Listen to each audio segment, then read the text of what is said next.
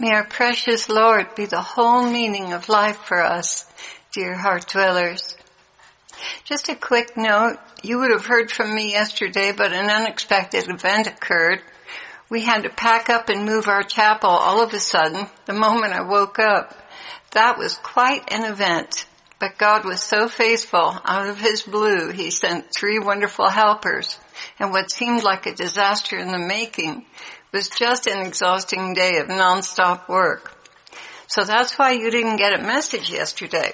And I appreciate those of you who were moved to pray for us, because I'll tell you what, we needed it. And this lesson is coming out of that experience. So I want to talk about pride. It's a demon we all struggle with. And today in prayer, the Lord reminded me of the insight He'd given me into the source of my pride. Those who have a low self-opinion, I believe, are more vulnerable to pride. They always have to prove their worth. If the soul is not grounded in God, having all its worth from the way God sees it and loves it, it will fall into pride with the need to justify itself in the eyes of others, to increase self-worth, to defend oneself, to prove oneself in order to feel worthy in the eyes of others. That leaves us treacherously dependent on the opinion of other people. But if the soul is grounded in the Lord, all its justification is in Jesus, all its worth is in Jesus, all its defense is in Jesus, and there's no need to talk and influence people to gain self-worth or to prove who we are. All our worth is tied up in how Jesus sees and loves us. And ultimately, the price He paid for us is what gives us worth. In this way, the richest and most brilliant, the poorest and most ignorant are all of the same worth. Nothing we can do in our lives gives us more worth than the sacrifice God made of His only begotten Son to atone for our sins. Nothing. Therefore we are all, from the littlest to the biggest, stamped with the same price tag. And that's our worth. Nothing more and nothing less. So coming from that standpoint, it's easier to get over pride. When we're in the Lord, we're empty and ready to learn. We're quiet and open to instruction. The wisdom of others is not threatening or belittling. Rather, it feeds the soul. We can take what we need from it or be confirmed in what we already knew, and there is peace. But the soul who is insecure and has not found all their worth in Jesus must constantly be on the lookout to defend themselves, to prove themselves, to build themselves up in the eyes of others. So it is constantly in a state of turmoil, looking for ways to increase its worth, its knowledge, its intellectual strength, its spirituality. It cannot afford to be silent, but must always be in defensive mode, lest it is judged inferior.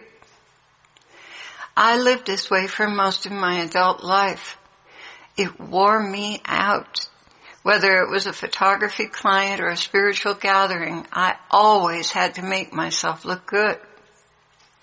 But when I began to be steeped in the love of Jesus, especially dwelling in soaking prayer, I began to feel deeply loved and valued.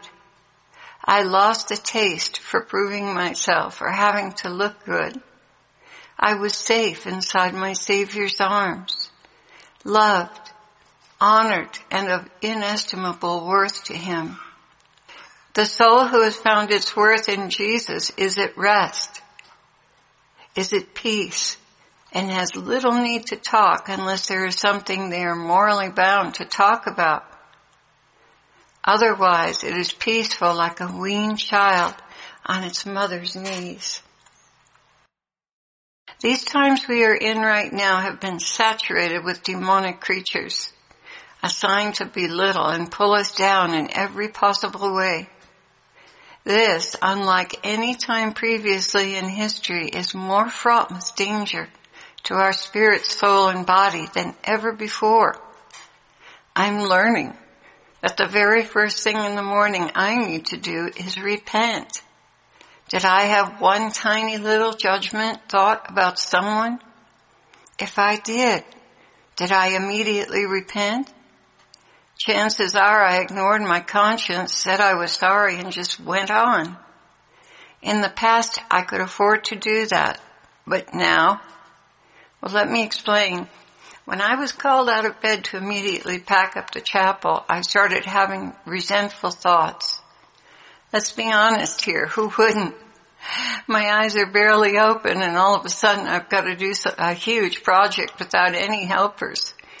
I thought of 100 things I wanted to say, but I immediately said to myself, no, you are not going there. You are not going to feed your anger and resentment. No. Well, but do you think that was enough repenting, even when I refused to complain? Well, here's a dynamic that we all need to watch out for. A seed of bitterness and anger got dropped into my heart the minute I felt that. Why? Because I felt resentful. I didn't entertain it. I put myself down and I refused to feed my anger. I just quietly asked God to help me, and we got the job done in about 7 grueling hours. But all the time, resentment and anger were knocking at my door, trying to get me to really lose it. What had happened is that curses of miscommunication, anger, and rage had been sent to all parties concerned.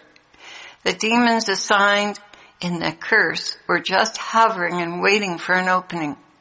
The very moment I felt anger, at that very moment, I opened my soul up to receiving seeds of bitterness, demons of anger and resentment. And from that point on, they were going to build a stronghold in me. At that moment, they got a foothold on Ezekiel and I both. Even though I refused to nurse a grudge, the seed had already gained entrance, and the demons were already at work, trying to build a stronghold of rage. Even though I continually, throughout the ordeal of the day, continued to reject anger and bitterness, the seeds were there, the demons had a foothold in both of us. After they had built the foothold, they were working on a stronghold and had almost completed it in our hearts. A stronghold is like a fortress where demons have continual access to cause anger, rage, resentment, and bitterness. We believe that a stronghold can only be broken by prayer and fasting. Well, it just so happened someone was fasting and they caught it just in time. But we were warned they will be back to try again. And I have to confess to you, brothers and sisters, I have no confidence that I'll pass the next test either. I have seen a stronghold of anger and rage at work. I have seen it tear a family to shreds and send them all scattering in different directions to get away from its ugliness, never to be reunited. So we're being very, very careful not to allow this to enter our hearts again. Do you see why humility and gratitude are so important? No matter what happens, the humble soul sees the hand of God and receives the burden with gratitude. I knew this was to be an offering for the election. I knew it was a suffering. That's why I was able to conquer my tendency towards anger. But it was too late. I had already opened the door by feeling the anger. Yes, I know you can't control anger, but you can control thanksgiving and a life of praise and gratitude. Then you don't have any space at all for bitterness. You filled yourself with gratitude. It's like a meltdown. You go in and clean it up with protective gear. You don't just walk into the midst of it. The protective gear is knowing God gave you this situation for a reason, thanking Him profusely, and being already in a posture of worship, and thanksgiving. Then you have the space to reason. But if you're part of the meltdown, it's too late. Do not allow yourself to get angry, guys. If it hits you, renounce it and thank God for the opportunity to learn from the lesson. Medicine is bitter, but necessary. If we take it with gratitude, we will be healed. If we fight and fuss, argue, and nurse resentments, we make ourselves very, very sick, body, soul, and spirit. So this is what we are finding out. The very second you feel anger, repent. Do not allow the demons to build a stronghold.